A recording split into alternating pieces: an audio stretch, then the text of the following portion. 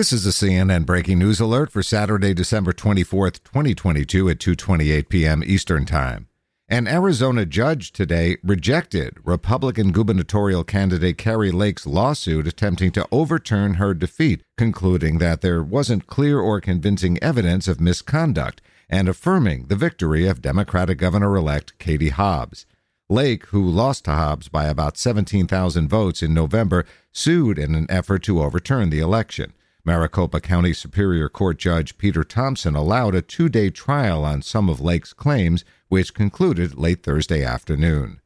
For more CNN audio news, go to cnn.com/audio, cnn.com, or the CNN app.